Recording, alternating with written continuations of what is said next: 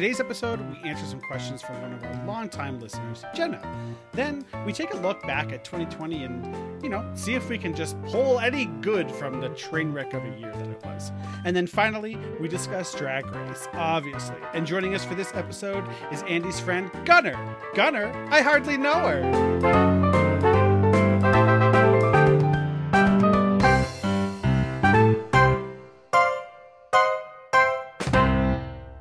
Silence! Bring back my co-host, Andy. Hey! We're here. We're going to jump right in, folks. Let's do it. We have a full episode, and we're going to start with questions we've long ignored from our good friend Jenna. Hi, Jenna. That's true. It took us a long time to get to this. This is like back when, this one was, we got this on the 22nd of January, and it was titled Bridgerton. So it was when we were talking about that. So sorry for for putting you off so long, Jenna, but here we are. Addressing your concerns. And also, how lucky are you that you're getting talked about on the podcast? So shut the fuck up. That's true. Quit complaining. It's what you've been doing this entire time. Okay, so let's do it. Most of these questions are just kind of general, like about the podcast. Obviously, things that people have been considering for their entire lives. And Andy and I have not discussed the answer, so this will be interesting to see. So the first one is, how long does it typically spend recording an episode? I mean, I think if it's safe to say if the episode is an hour, it takes about an hour and a half to do all the things. Maybe. I agree. Usually, so it just depends on who's more annoyed by how long it takes, which is usually you. I would sit here and talk for 3 hours and be like, they'll listen if they want to listen. I would love that, but no one, that goes against every rule of podcasting norms. I know, but I think it's not what I do. So when I listen to a podcast, it's like, this is a 2 hour long podcast. I'll just listen to it while I'm doing my nighttime routine for as long as it takes. Like if I listen for a half hour while I'm doing my nighttime routine, great. And then I listen to the next half hour the next day and I just break it up. But that's why you end up staying up until 4 a.m. every night, wine drunk. Don't deny it. You make a really good point. In short, it does not take that much longer to record because usually we know what the topic's going to be. We hop on, we get situated with the recording equipment, and then we just sort of jump into it. So yeah, you can safe to assume most episodes are an hour. It takes anywhere from an hour and a half to 2 hours. Yeah. How long does it take for an episode to be released once you submit it? Well, immediately, right? Yeah. We do it all ourselves. Andy and I are the hosts, editors, producers, marketers, and funders. That's true. Of this podcast. And we share in those responsibilities. Yeah. One of the biggest things is I think the longest thing is editing. Yeah. Which I don't think is it's not so much difficult. It's just tedious sometimes. Right. It's nice now that we have two different tracks. So it's I have my audio track and I have Joe's, so I can basically say shut the fuck up, Joe, and let me talk, and I don't have to try to cut around us. But if at any point, and this happens every goddamn time I do it, and I'm so annoyed. So at the beginning of an episode, what we do, or beginning of recording, is we clap so that you can see where the two audio things line up. Right. But when you're recording, you only delete something from one of them, they all suddenly get off. Yep. And if it's during a longer, if it's Joe's talking for a minute right now, and I'm going through and editing it, and then I realize everything's off, I'm fuck, where does it go? Control Z, Control Z, Control Z. It's either undo everything or just find where they line up again. Yeah, which isn't not necessarily hard, but it's just annoying. Yeah. Every time I do it, I'm what have I done to myself?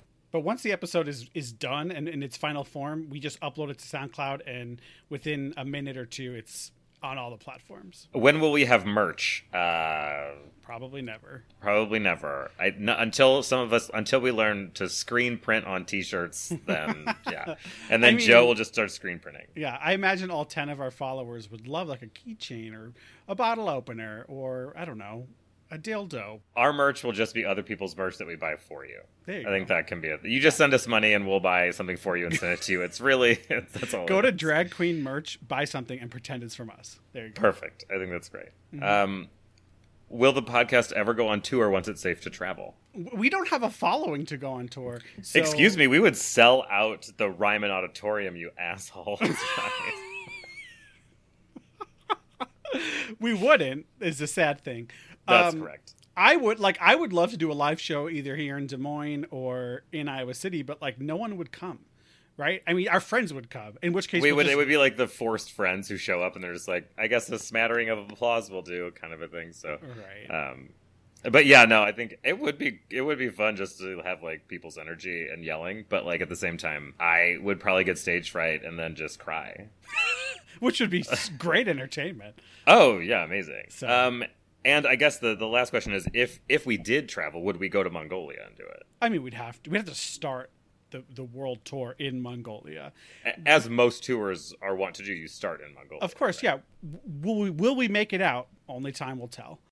But also, I'm 99.9% sure that our Mongolia listener was just a bot. Maybe like the one person in like Belgium or Amsterdam who listens to like every episode. Maybe that person's real, but pretty sure Mongolia is a bot, sadly. Well, I know that I have some friends who were listening in Europe because I'm worldly. Thank you very much. So worldly, yes.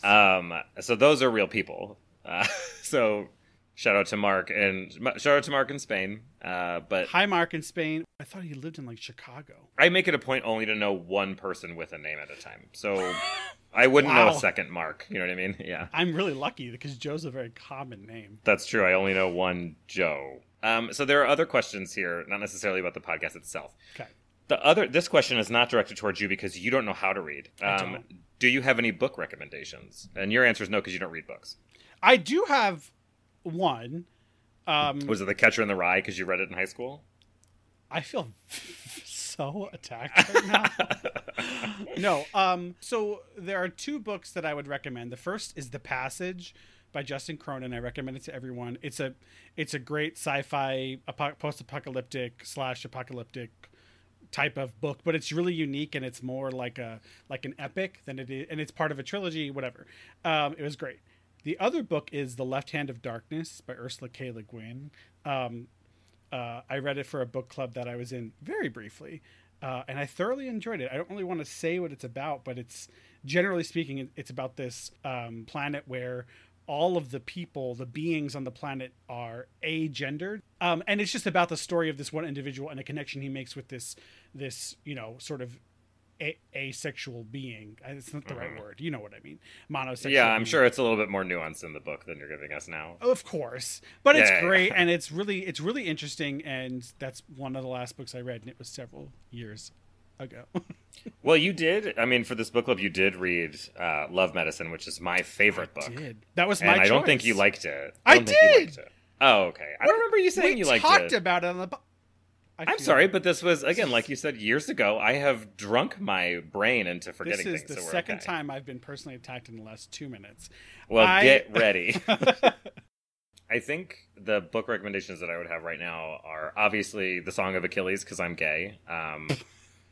Yep. It's like everyone on gay book TikTok is a thing. Again, I'm just going to live on TikTok. But loves this book, which is basically a retelling of the Iliad, or the story of Achilles, only like explicitly gay with him and Patroclus, as opposed to like the implied kind of. Did you say Patroclus? Is that a name? Patroclus, yeah, it's a name. That's the dumbest name. That's like I'm missing some Patrick. I'm Patroclus. That's actually a really good way to say how to pronounce it. How is it? Is it like Patroclus? Patroclus, I think. Oh, that's odd. Patroclus. So, okay, so was it implied in the Greek myth that they were lovers or no? So I think historically people look at it and say like, oh, there was like the relationship between them. It's kind of like every gay thing in a history where everyone was like, but they were just friends. Or they were just roommates who slept in the same bed and wrote each other love letters. You know, those kind of roommates. Right. So that's why they call it your Achilles tendon, because gay. Yeah, that's because gay people have sex with their tendons. Yeah, right. Obviously. You just stick your ankle in there. I'm into ankling. Fisting is so last year.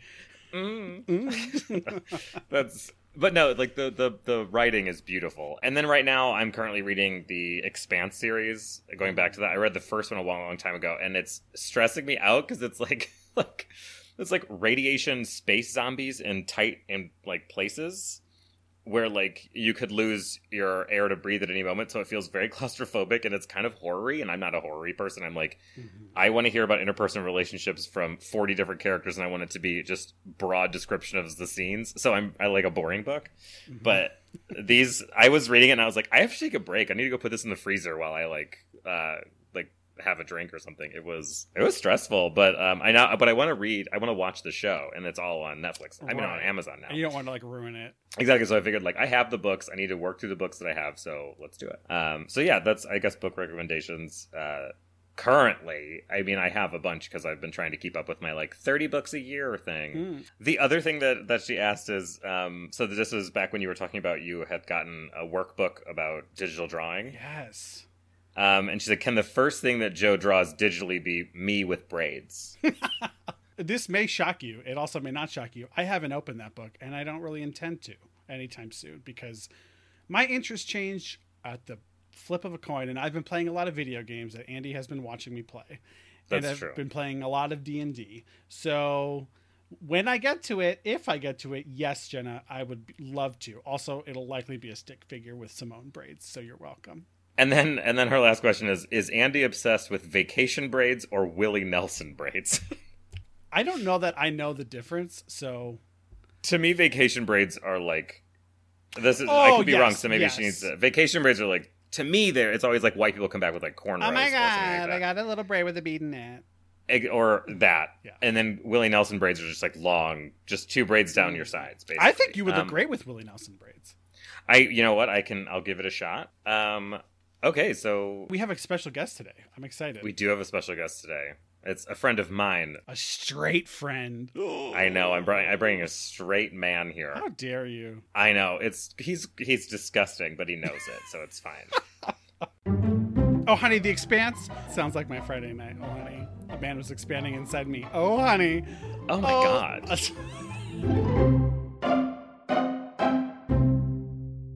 Joe, Yes. What do you use to brush your teeth? A rat tail comb. A rat tail comb? I was thinking I only use a bottle of Jack. You know what I'm talking about? Yeah. Wake up in the morning feeling like P. Diddy. Kesha, Jack. You know. Thank you. That's my wonderful segue that no one has ever thought about before. Because, again, I want to take all of my random references to TikTok and make them one entire segment. Okay. So we're going to do it. And in order to do that, I have brought in a ringer. Well, I thought he was a gunner. That's nice. When I'm editing, I'll put in a ba-dum-tsh right there. It'll be great. I hope you do. Yeah. So my friend Gunnar is not here, physically present, obviously, but with us virtually. Yay! Say Spiritually. hi, Gunnar. Spiritually. Yeah. Spiritually, sexually, just not physically. That's true. Yeah. Right. Do you... Well, I'm happy to be here. We can talk about this a little bit, because I always refer to you as Gunnar, and then Joe's like, yeah, your friend Gunnar, and I was like, well, he does go by Galen. No. That's not how this went. That's true. I recorded an opening in which I introduced you as Gunnar and then made a joke that was really funny, and then Andy told me, he's like, oh yeah, by the way, he doesn't really go by that anymore, and I'm like, you fucking idiot. I was wondering about that, about whether that would be like a, well, I knew Andy would start calling me Gunnar for sure, but where does Gunnar come from, aside from the fact that I assume you just love guns? Yeah, I love guns. Have you said your real name yet? My name is Galen. Well, it came from high school. I was playing on the soccer team, and we played against a school that had like kids from a lot of different countries. There was a kid from Scandinavia who was named Gunnar or something, and they were like cheering his name, and then I fell over the ball or something, and then my teammates started ironically calling me Gunnar. So really, we should pronounce it like Gunnar. Gunnar, yeah. Gunnar. You're all okay. You guys both can do your offensive Swedish chef accents the entire time. so he's been called that ever since. No, yeah. And then that you were called that throughout college. Well, actually, and then you.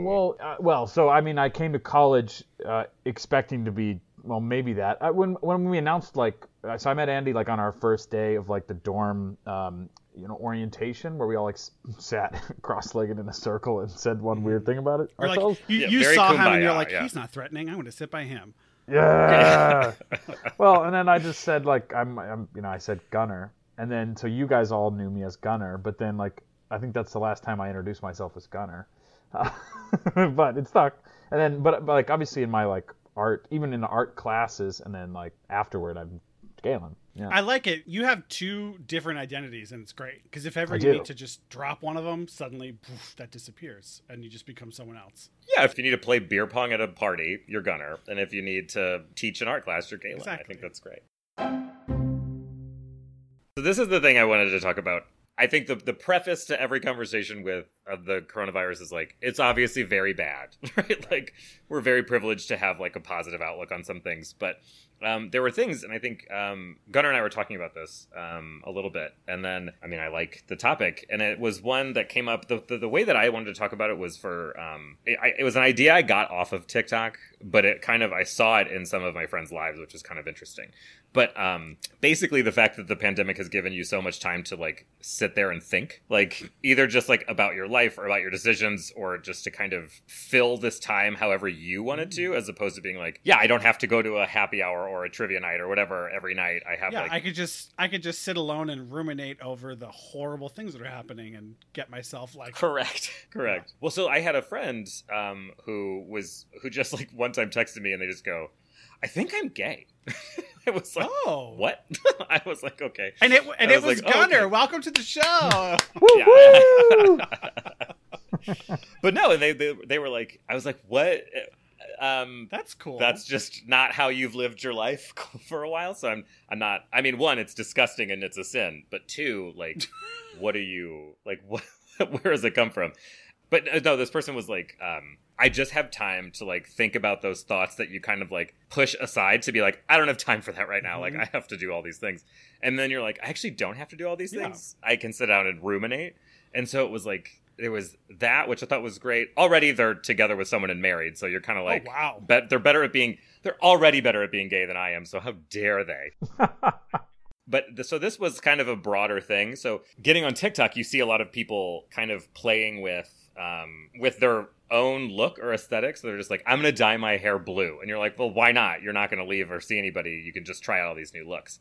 But like what that also ended up being was you just saw a lot of people dressing gender fluidly, I suppose, in ways that they weren't ready for. You have a lot of like of men embracing feminine kind of like fashion standards, and you see a lot of women who are just like not doing stuff anymore. So like that kind of like playing with the performance of gender was really, really cool to see and hear, both in real life and on TikTok, because I think it's really cool. So I like that it gave people that time. I was really turned on by all the stories of like guys who were just living together and were like, well, I guess we should just fuck. Is that a lot of stories? Apparently, people just explored, and I'm like, well, fuck me. I could have had a roommate this whole time. That's where you went wrong. Yeah.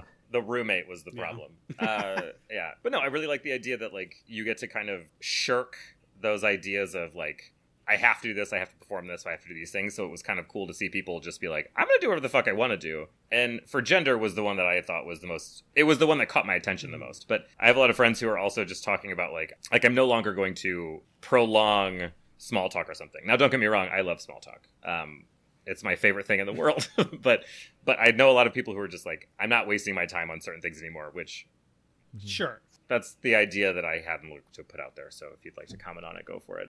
Yeah, well, so I think maybe like any kind of identity crisis that like might have been like covered up by your busy schedule or something, or like what extra time does, especially with like a slight lowering of expectation of productivity.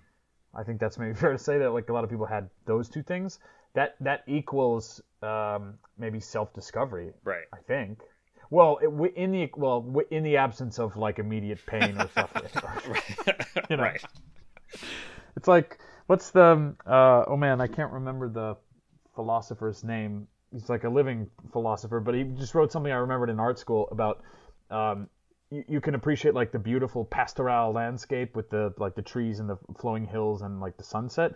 And the moment the bull starts charging at you, you can't any longer appreciate it. Right. And the bull would be general society. The bull is like even just any physical need, right? Basically. Your appreciation for aesthetics is gone when you have like a pressing physical reality. Right. Like it's been really good at the same time that all the TikToks about like self-discovery have gone up. There's also been a lot of TikToks about just like general depression. So that's fine.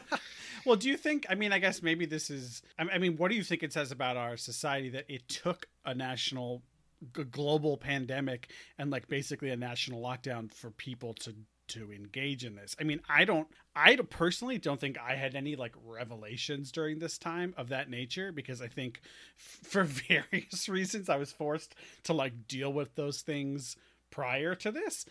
So it's been, for me, it's been pretty uneventful. But do you think it's pretty telling that it like, because basically what you're saying is people suddenly had more time, they couldn't do things that they maybe normally would use as coping mechanisms or ways to you know, put things off, so they were forced to deal with these thoughts or ideas that they had, and as a result they had some sort of epiphany or change come about.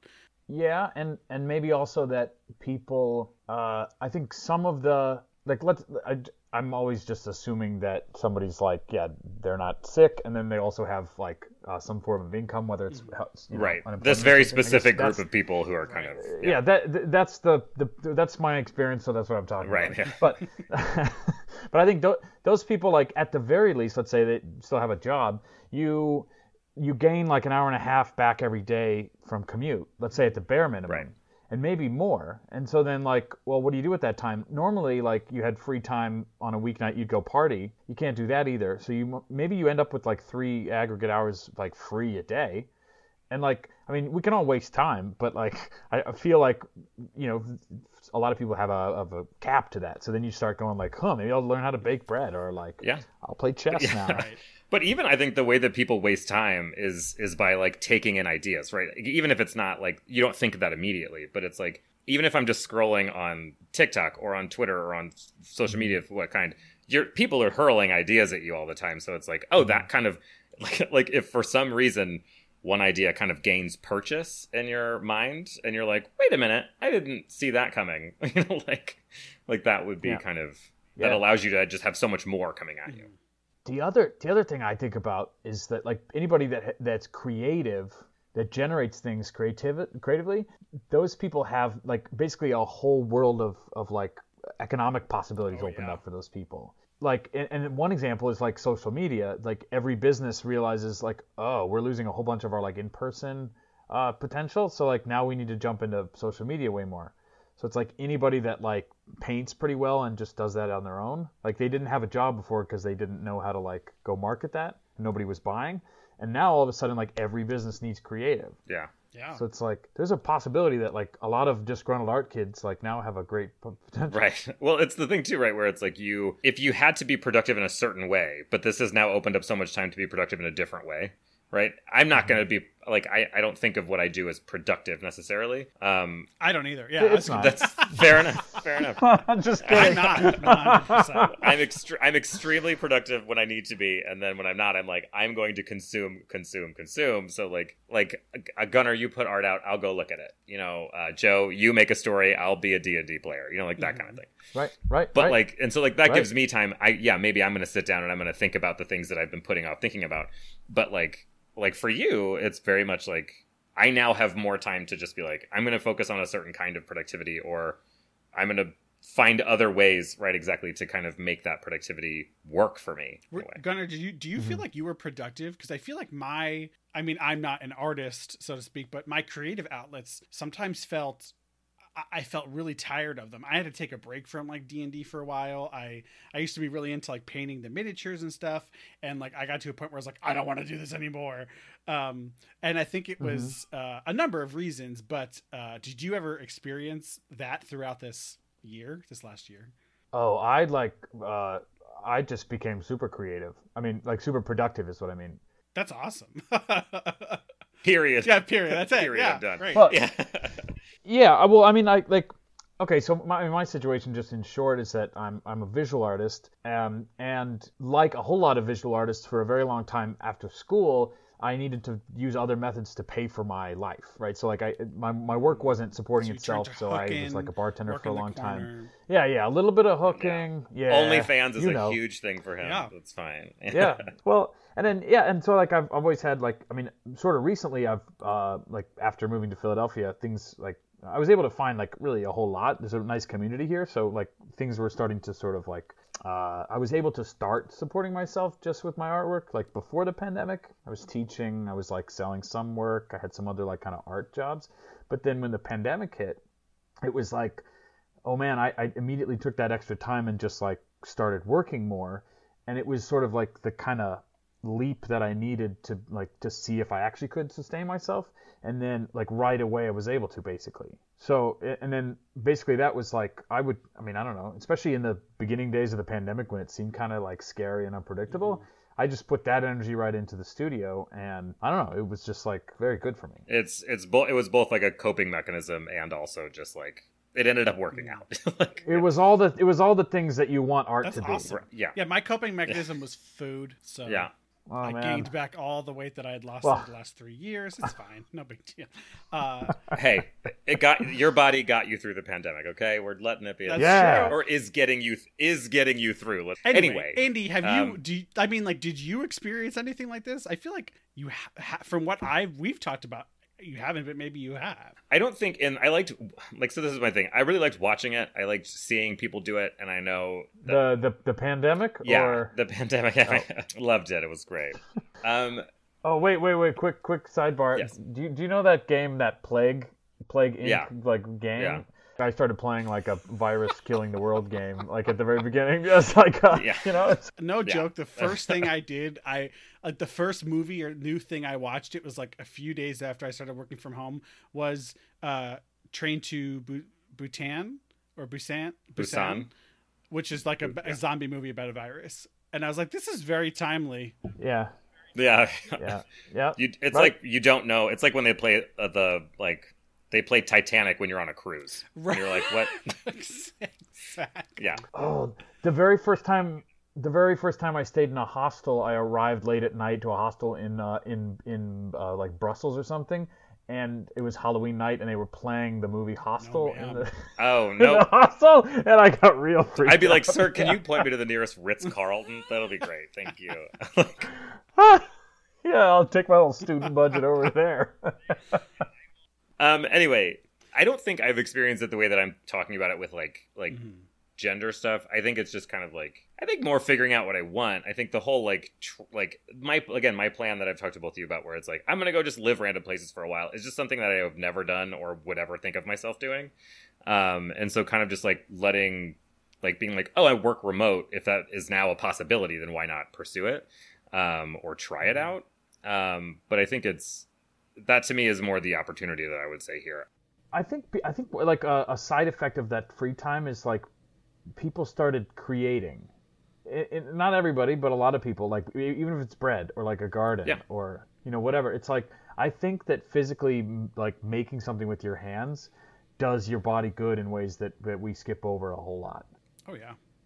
It makes you appreciate the physicality of a lot of things a lot better, right? So like you're building things with your hands, or like I'm gonna maybe love reading a book, grab a book, smell it, and just like that physicality that I don't necessarily think I felt extreme amounts of it before. Yeah. Well, actually, have you ever read a cold book?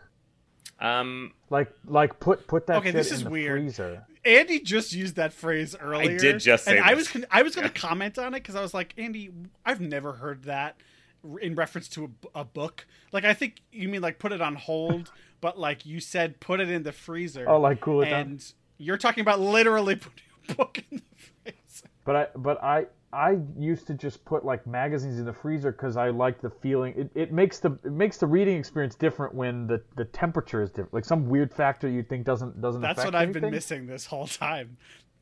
That's what what got me to read. Hold 1 second, I'm going to put all my books in the fridge. Do it. They don't stay cold that long. No, but I think, but no, it's like flipping your pillow over, right? It's like the cold. Yeah, it's like that's. Moral of the story: everyone, go rush now. Put your books in the freezer.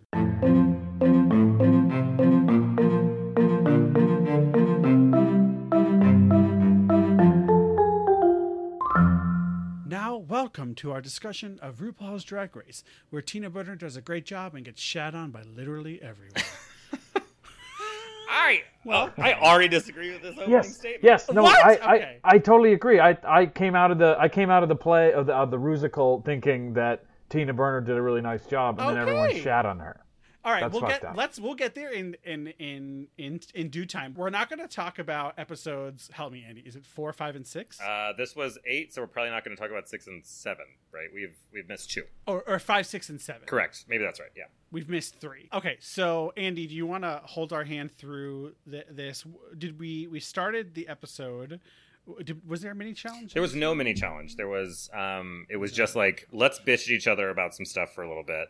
And then, so they went into basically just the main challenge, which is the rusical for social media. Seemingly all of social media. So that's, a nice specific topic to cover in one succinct thing.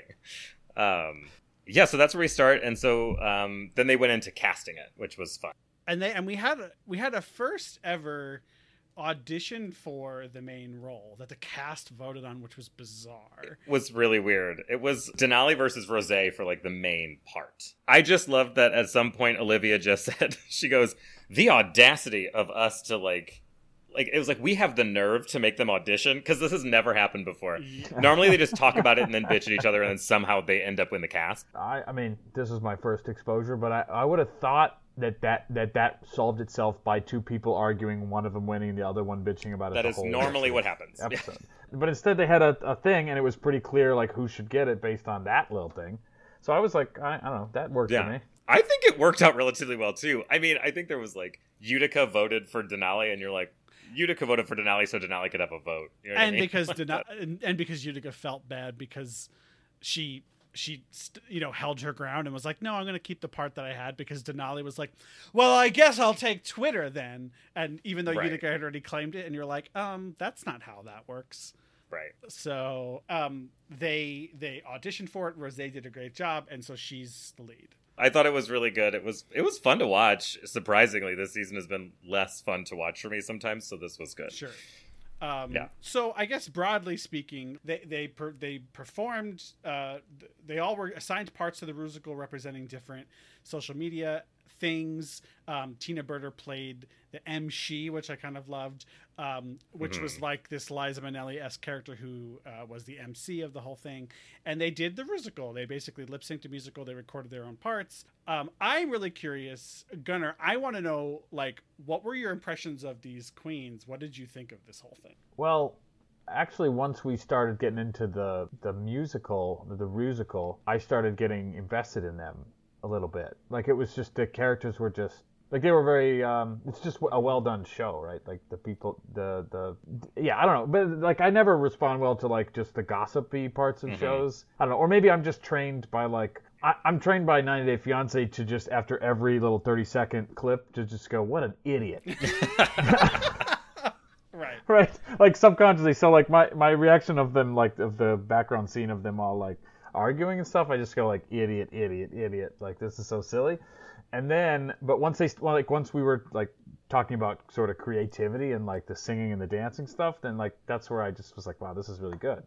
Yeah, I think I tend to agree with you with like the oh, we're recording now, and you're like, okay, unless someone says like a funny line, I'm not like, it's like whatever. Or like during the choreography too, where like I know I'm supposed to get the story of like this queen's being set up, being edited for failure or success or whatever. But like whatever. I mean, there are some lines that are really good, like when he asked Olivia if she could waltz, and she was like, I mean, yeah, like whatever. And you're like, who's waltzing on this show? You know what I mean? But yeah, I tend to agree. I think once the musical came on, I was like, yeah. So you watch it right. I mean, well done. Yeah. Well, I guess at the beginning too, I was just trying to like put names to faces and stuff. I don't know. So who did you instinctively like and dislike? I think, Cuticle was... That's Utica, yeah. Well, yeah. Well, I think I like, I don't know. I think, like, I don't know. The way she looked, like, in that, when they were, like, all gossiping backstage, actually, with, like, the hair back and then, like, the glasses and stuff. I don't know. For some reason, that was, like, I was like, oh, I dig that look. So I think somehow I just was like, saw things through her lens, maybe. She's the artsy fartsy one, so that makes sense that you had a kinship. Yeah. Yeah, but I don't know that I had a siding with anybody else. I don't think. I think it was just all like a spectacle. Yeah, it's a lot of stimulus and color coming at you. Yeah, and but it was also really interesting to see like who, because when people were like auditioning and then like actually performing, I found myself going like, oh yeah, that's good. Ooh, like not so good there. Way out of her depth. Who were you talking about when you said way out of their depth? Well, who was the person that they like just was like a really wooden dancer and like couldn't sing? Simone. Yes. Simone. Oh, that's interesting. Right. Well, I mean, like, but that's obvious, and they sort of like, Yeah. they geared it towards you going like, ugh, how bad. I think it's just interesting because like she's been doing really, really well, and so for this one episode, to be the episode that you saw, which I think is funny because you're just like, oh yeah, Simone, she's kind of forgettable. Whereas like for us, I'm just like devastated that she's doing this poorly. Right. Oh yeah. I mean, this happens, and I say this to Joe all the time, where it's like I have such a bad time separating like what they're doing versus how I feel about them as a person. So I'm always just like I'll forgive it immediately. I'm like, oh yeah, Simone did a little bit bad, but like still amazing. And you're like, no though. like, oh, so you're a bad judge. I'm a horrible judge. You take into account the past. Yeah. And I graded papers for years. You know what I mean? It's probably on this show. I'm pretty bad at it. Andy just ends up like if he likes a queen. So there was a queen who got eliminated, Lala Ree, the episode before that he really liked. And was like, I love Lala Ree. She's amazing. And it's like, is she amazing? She's a little. How did we feel about the Anne Hathaway discussion? Well, it was probably really useful plot-wise because that's what made... Okay, so who's the one that lost the audition but then ended up stealing the show as the... Yeah, so for Denali's like character to like be risen out of the ashes, you know. Right. Yeah. They needed to talk to Anne Hathaway, and then she needed to have like that moment. So. Like, don't get me wrong. Now, if anyone needs a redemption arc, if it's Anne Hathaway, I hope she comes in every time. I thought she was really charming. I thought she made things. She was really like corny with using like drag terms without it getting gross feeling. Yeah. And she gave like pretty good advice to people about like stealing the show and doing accents and dying. Like those are all really good. Yeah, she's a huge Drag Race fan. And it's kind of sad that this was her debut on Drag Race, that it wasn't in person, because she would probably have loved to be there. And I hope she comes back in the future. But yeah, I thought it was good. Oh, yeah, and then the death thing came back, too, because Big Red, that's all I got. Yeah, no, that's actually 100% correct. It's funny because this is the one episode she didn't wear red, and she wears... red and yellow and orange and incorporates fire because she's Tina Burner in almost every fucking look. And yeah, like the hats. Kill me now. Yeah, Gunnar, I'm not convinced that you're not like a witch of some kind. Like you came in and you're like you freeze books. We have this. Like you're just. So the challenge, I guess overall, I mean the Rusical. It's hard because when you give someone a main role, of course that role is going to get more time to do well and time to do poorly than other roles. That being said, I personally thought I agreed with the judges that the bottom two should have been Simone and Candy. Not Candy. Why do I keep calling her Candy? No, that's her name, Candy Muse. You keep calling her that because that's what her name is. I definitely thought that they rightfully should have been in the bottom, as much as it pained me to see Simone in the bottom. I did not agree that Tina Burner should have been in the bottom. At the very least, she should have been safe. I thought her performance was fine. I don't care that she stopped lip syncing a little early. This was a universal criticism from what I've listened to in podcasts and seen so far. I just don't think she should have been in the bottom. I think there were two clear bottoms, and Rue didn't need three. She would have been fine with two. If you had to do a three, who would the other one be? I mean... not Tina. It would make more sense to see Elliot maybe, but I feel like Elliot's performance was a product of it being poorly written and not a great scene. Right. I agree. I think she was like, it was tough for me with especially with Elliot, because it was like their representation of what LinkedIn is and what TikTok is. The writing was just like, those aren't what TikTok and LinkedIn are. Like LinkedIn is not about sexy CEOs. You know what I mean? Right. Yeah. And then TikTok, right, not everyone is Gen Z, and not everyone is, like, just mad at the world Gen Z, you know what I mean? It's, like, a weird... Yeah. It was just not great. And so I didn't know what to do with Elliot there. Candy was clearly, like, it was a mess. Yeah. That hair going everywhere. Yeah. The hair was... Like, exactly. Like, if you're doing a lip sync, people have to see your lips. And if they can't, if the wig is covering it, then that is going to put you in the bottom. Right. So... Well, because I think Elliot, too, you couldn't really tell if she was singing either. Like, it was like both of them were just like, I don't know what's going on here. So, like, I would have put Elliot in the bottom, too. But yeah, I tend to agree with everything else. I don't think Tina wasn't bad. I wouldn't have necessarily put her in the top 3, but she didn't deserve to be in the bottom 3. That's Right. what I would say. I think they did her dirty, and that wasn't fair, especially because her look was actually really good, and I liked it. How much responsibility does each queen have for their appearance in that? Oh, in the Rusical or in the Rusical? Great question. So Bob and Monet, 2 queens from seasons past, discussed this on their podcast, and apparently they like give you like stuff from a wardrobe to pick from, and you can mix and match with your own or take just from your own or just from there. So like they're given access to more stuff. Oh, okay. Because actually, I sort of thought that they were given that stuff to wear too. Like it wasn't them designing it. So I think the wig was not something I was prepared to blame on Candy, but so maybe it should. Well, I mean, it just was a mess, so it sucked. Right. But it might also just have been completely her fault. Yeah. It's like, I can't blame you completely, but you still had a choice. And also put a fucking beret in it. Be like Tina from Bob's Burgers. Put some beret clips in and talk about butts. Talk about butts. I love Tina. Exactly. Andy doesn't watch that show because he's too mature for it. It's really a funny amazing. show. It's a good show. I know it's funny. I just fuck off. Okay, so and I agreed with the top 3. The top 3 being Denali, Gottmik, and Rosé, correct? And I agree that Rosé should have won. So not a surprise for me. But which one was Rosé? Oh, Rosé was the Foxy, the lead. I don't remember Rosé in the musical, but I remember her in the show afterward. And then I think I remember. Wait, isn't she? She was like the biggest part in the musical. Very very angular face, like.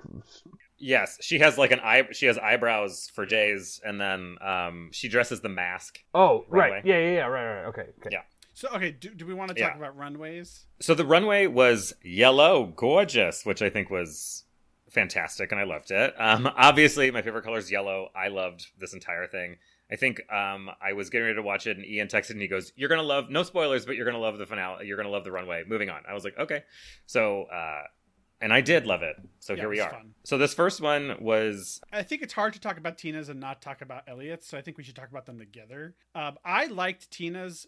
My problem is I don't like this little, like, train type cape thing. Maybe it's the that's the style of this kind of dress, which is fine, but...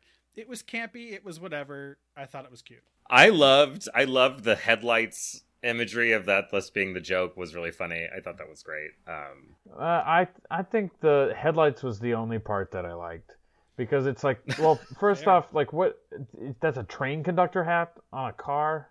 Like, get out of here. That's actually a level of detail that I really appreciate you saw. Did taxi cab drivers in olden days wear certain styles of hats? Maybe. I don't know. Yeah, so the problem is that Tina's had really awful looks, so this is pretty decent. We're like, oh, she did great.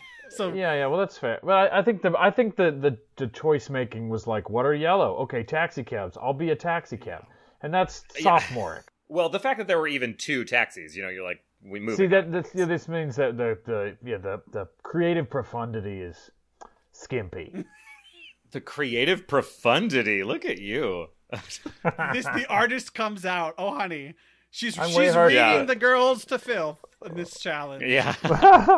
Okay, so who's next? Next is Olivia. Oh, and Olivia, I think, was gorgeous. I forgot who Olivia was. I think her. I agree with you, Gunnar, and that I think Olivia. Sometimes I'm just like, I forget she's there, and then I see her, and I'm like, oh, I love you. Like, I could have easily, especially with this look, I could have easily seen Olivia in a top 4 in this challenge, a top 4 and a bottom 2, quite frankly. But I really loved those cuffs. Those ostrich feather cuffs are gorgeous. Yeah. Yeah. So I mean, there's not like. You don't have to dress as anything. You can just do yellow. That's interesting, right? Mm-hmm. Yeah. Okay. So actually, that slit in the dress, I think, I really like. Like that's a nice line. It's a nice line there. Mm-hmm. Like I don't know what to do with the big hand things. Like I guess it's a statement, but it's sort of like doesn't really fit with the elegance of the dress. It's loud. It's loud. And like part of drag, I mean, she's doing sort of like a campy exaggeration of those kind of poofy things that like old movie stars used to wear. Oh yeah.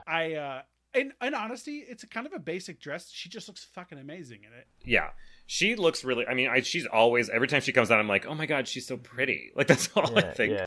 Well, I think my criticism is not in the generality of it, like that I don't like the loud or anything like that. I think it's just not specifically the right kind of loud. like the circular shapes of those arm things don't work with like the angles and the juts of the other stuff. I don't know. I would have built something different for the hands, I guess. I don't know. I think you need to apply for Drag Race. I know. I was like, you're giving much more specific. Like, these judges sometimes are idiots, so you're good. True. Next up is Simone. Now, I loved it. Yeah, I think I can be down with that. Yeah, we've seen Simone in similar things, I guess. The coat, obviously not, but this sort of like Fifth Element-esque outfit we've seen from her in previous challenges. I would love to see something a little more, I don't know, just something, like you can tell she's very fashion forward, and I fucking love all of her looks. But there becomes a point where it's like, all right, this sort of like new fashion forward thing is starting to become a little repetitive for you. She's doing like 90s black opulent fashion, right. You know what I mean? Like she's doing that but like ratchet fashion kind of a thing from like the 90s where you had like it's again like it's like Video Ho or it's like Baps. Mm-hmm. Like that's what she's doing. It's a Missy Elliott coat for sure. Yeah. Yes, yeah. And so like she's doing that, and it works really well. But I tend to agree. Like we've seen From this a lot, specifically. But she does it really well. That's like, why it's hard to criticize her. You can criticize she didn't shoot for a lot. Then if this is comfortable, you know. Well, yeah, it's kind of basic. I mean, it's kind of. So I think the coat is actually Versace or something. I don't know brands. So is there an ethical concern about using Lorax fur for the jacket? You bring up a valid point, and I think yes. Yes. Yeah. Next up is Utica. Cuticle. Oh, bad. Yeah. Just bad. I agree, and I think my reasoning for this is so she's describing it, and she's saying basically like I'm this medieval person, and it's supposed to be very, very risque because there's no sides. Mm-hmm.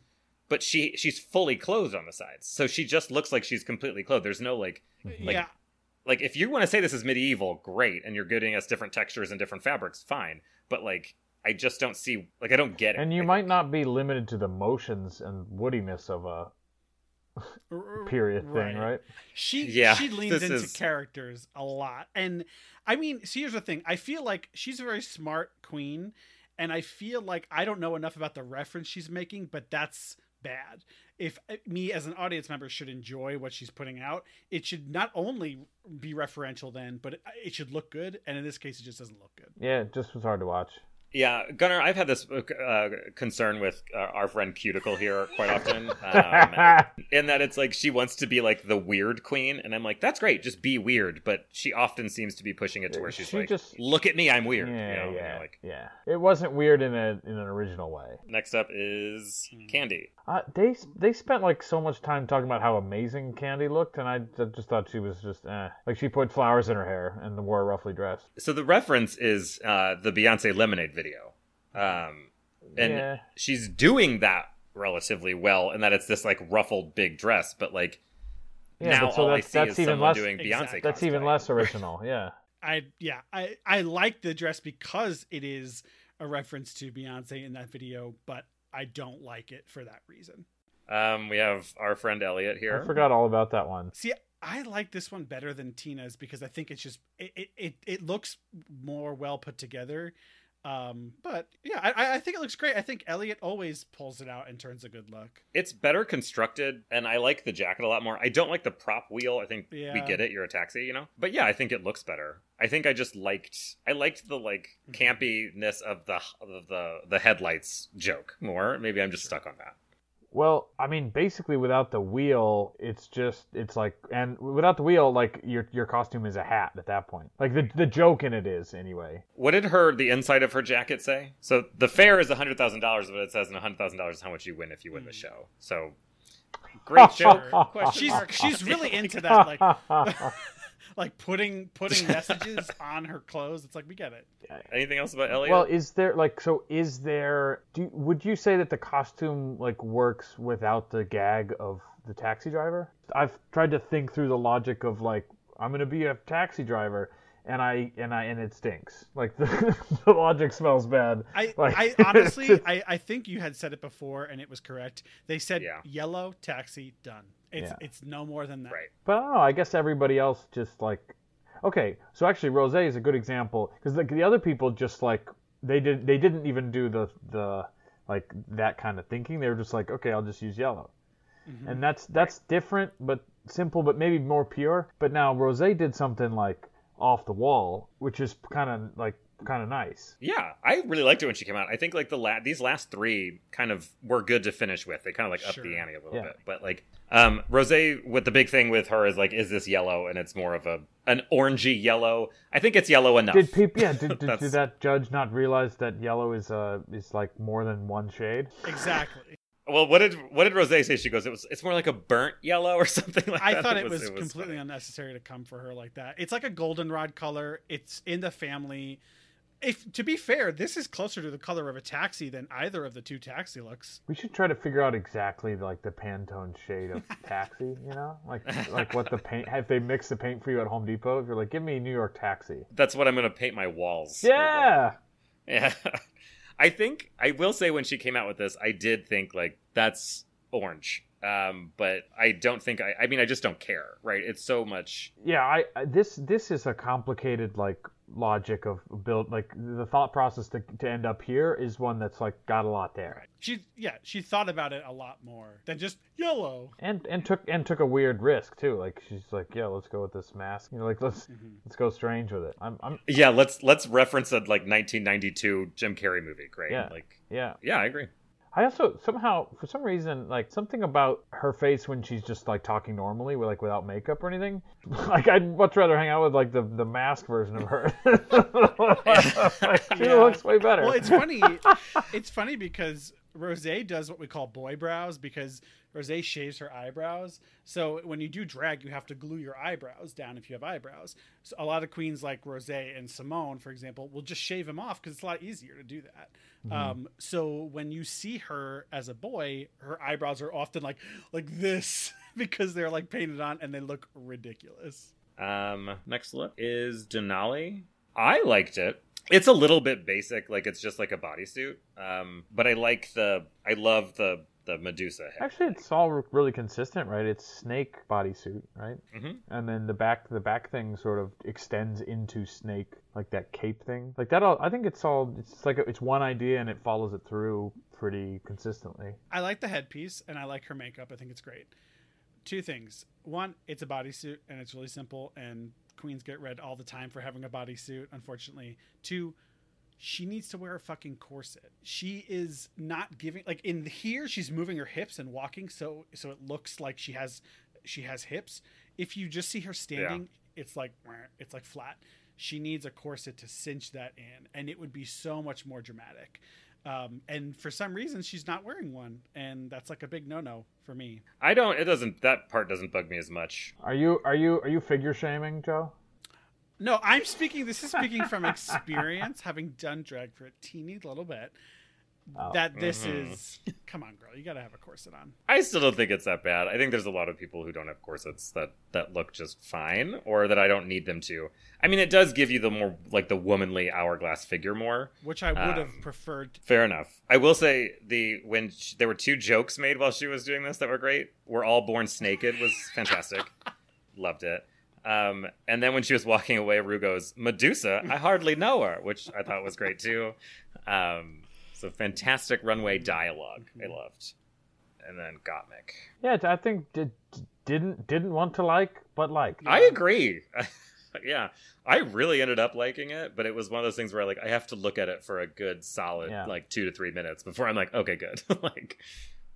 My thought process looking at her choices, I think checks out. Like that's pretty useful, like kind of thinking, and then you go like, oh, I can bring that to life. The crash test dummy, like kaboom. And then she made some strange choices that worked, like the hair stuff and whatever that is coming out of her. Yeah, I like it, but it doesn't read Crash Dummy to me. It reads like Scorpion from Mortal Kombat. But she has the logo on her chest that is Crash Dummy. Yeah, I thought it was well done. The makeup is what sold it because the makeup is really good. She's like a makeup artist professionally. She slipped with the black, you know. Gave herself a little Black Dahlia, yeah. Shit, yeah.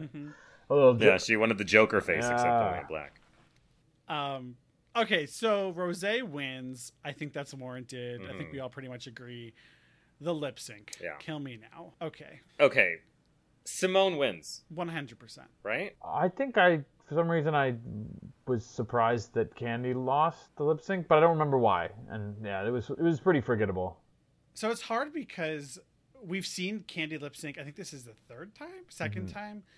And and we've seen her dance before, so she's doing a lot of like standard moves, I guess, but I thought that Simone embodied the song more. It's a hard song to embody. Yes. Right? It's like one of those very poppy songs where you're like, whatever. But like, I think, and they both hit, there were like, there's 3 times during that you see them both hit the exact same move. Yes. Which I think is kind of telling of some of like the drag queen lip sync stuff. Right? Oh yeah. There's like a lexicon. Right. There was, I think someone called someone a pointer sister one time because you just point to people in the audience, which I think is so good. But like, I think like the like pointing to people to be like you and back to them was really clever. Yeah. I think there were like cleverer hits from Simone, whereas I saw more just like basic drag queen moves from Candy. That's not bad. Right. I mean, I think she did the crybaby on the ground. That's my favorite thing people do, so I'm into it.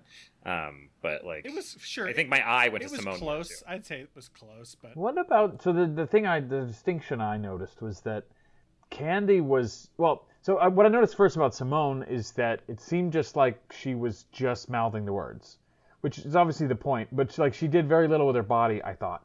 And definitely in comparison to Candy, who maybe only did stuff with her body. Ooh, so it's like, okay. which one is like a bigger part of the judging criteria? It's right, but then you get the critique of Candy in the challenge being, we couldn't see your mouth. We couldn't see you lip syncing the words. And then it's sort of like, okay, well, maybe we should have gotten more of that from you. So it seems like she doesn't value that as much as like the physical comedy of it, or the physical like... I mean, it's that, but it's also like, this is a performance, so how much are we really like, it is the lip sync for your life, so you're supposed to know the words, but at the same time, how much of it is that like, you entertained me, you did these things, and it's like hard to just say like, it's hard to really say it's one or the other thing. I think there's like, but I tend to be really like just queens that stick to the floor and do a bunch of tricks, to me sometimes really annoy me, because it seems like you're trying to like wow me with that in a way. That's not necessarily bad, it's just more of a... It wasn't my favorite. What this was not is a double Shantae. That is for sure. And Candy should have went home and Rue just straight up was like, fuck the rules. I'm going to keep you here another episode. See how well you do. Right. What was that about? Well, yeah, has that ever happened before? And yes, also it should be, fuck the rules. Knowing RuPaul's love for puns, that would have been fucking perfect. Yeah. No, so a double save has happened before, but it's usually like you're both standing up there and it's like, Shantae, you both stay. And that's all it is. It's not like this, Shantae, you stay, you're going home, goodbye. And then they're halfway down the thing and she says, oh my God, come back. Right. And we could like send you lip syncs of like double Shantaes before, and they are out of this world. You think of like Alyssa Edwards and Tatiana. You think of Evie Oddly and Brooklyn Heights. You think of those lip syncs where it was like, holy fuck, this is intense, and this was just not that. I think if you like, but Gunnar, if you think that Candy won that, then it might be for you, right? It might be warranted. Yeah, I would have thought that she did, yeah, because there were some moments where like it was really powerful, like when she went down and like held her ear to like scream the high note, like that was great. That hit exactly, and it was like with a little like a special touch that was like so character, you know. Like with that finger in the ear. And I think like, Nina Simone just did the...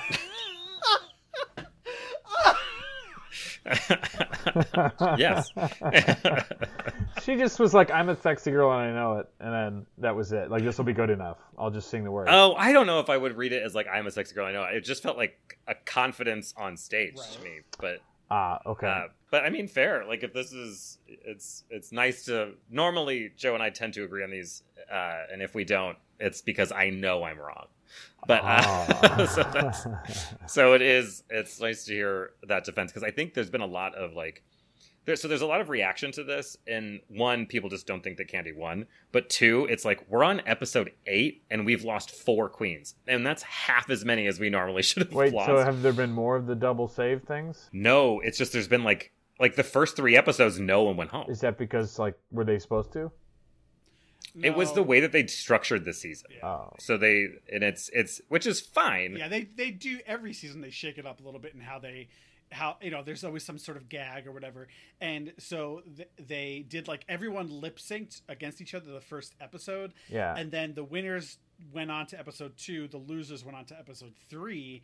And then in none of those episodes was any individual eliminated. Yeah. And then episode 4 was the first when they brought both halves together. That was the first elimination. Right, so now everyone's like, we need people to go home, or we're going to start season 14, and season 13 won't have ended yet. Right. Like, it's like kind of this. It was a fun episode for this season. Sure. I think this season has been a little bit lackluster, and part of it is because there feels like there's no stakes, so it is kind of interesting to see. But then, like, the ending of this was not my favorite, but I thought it was fun. The musical was good, the lip sync was good, Anne Hathaway obviously won my heart, so we're okay.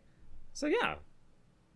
Gunnar, how was your experience watching it? You've watched an episode with me before in Philadelphia. The thing that I remember most about the episode is just like remarking at RuPaul's smile when she laughs. It's all the Botox. Yeah. Oh my god. Oh, yeah. Gunnar, there's times when RuPaul laughs and I'm like, I'm worried she's gonna fall apart. Yeah. Like it's like oh my god. How old do you think she is, Gunnar? Oh well, there was some point where she didn't have any costume on, and you could see some like age behind the makeup and stuff. Well, wait, I just said she didn't have makeup, but she had makeup. She just wasn't in costume. Right. But like there was some where there was a moment in there where I was like, that's not a young person anymore. No, she's like in her 60s. I think she's 60. That sounds fair. So she's not. I was like 70, and I was like, Andy, that's a bit much. But yeah, like in her 60s. I believe that. Yeah, she looks great. Don't get me wrong, but I hope my skin is like that at 60. It will not be. Because it's worse at 34, so we're okay. All right. Well. Yeah. Thank you for joining us, Gunnar. That was a lot of fun. Yeah, I was like, what do we do now? Yeah. Thanks for having me. Yeah, no, thank you so much for being on. This has been fun. It was a lot of fun. Hell yeah. We hope we've converted you. To RuPaul or to the bigger team. Yeah. Well, that was not my goal, but that was Joe's goal, so we're good. It's the agenda. Yeah.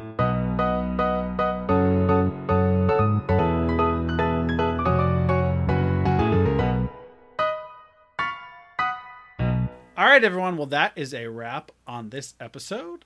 Yeah, that was so much fun having Gunnar here. It was fun. Yeah, we taught him all about tucking, so he's going to go home and try that. Yeah, and send us pictures, and it'll be great. So I don't need a picture of it, but he can send it to you. Okay. Yeah. Perfect. Well, we'll be back at some point. If you have questions, email us. discamourselves@gmail.com. Follow us on Twitter. It's @discamourselves. Andy, once again, it's been lovely. It's as if you were here, but you're not. All right. Bye, everyone. Bye.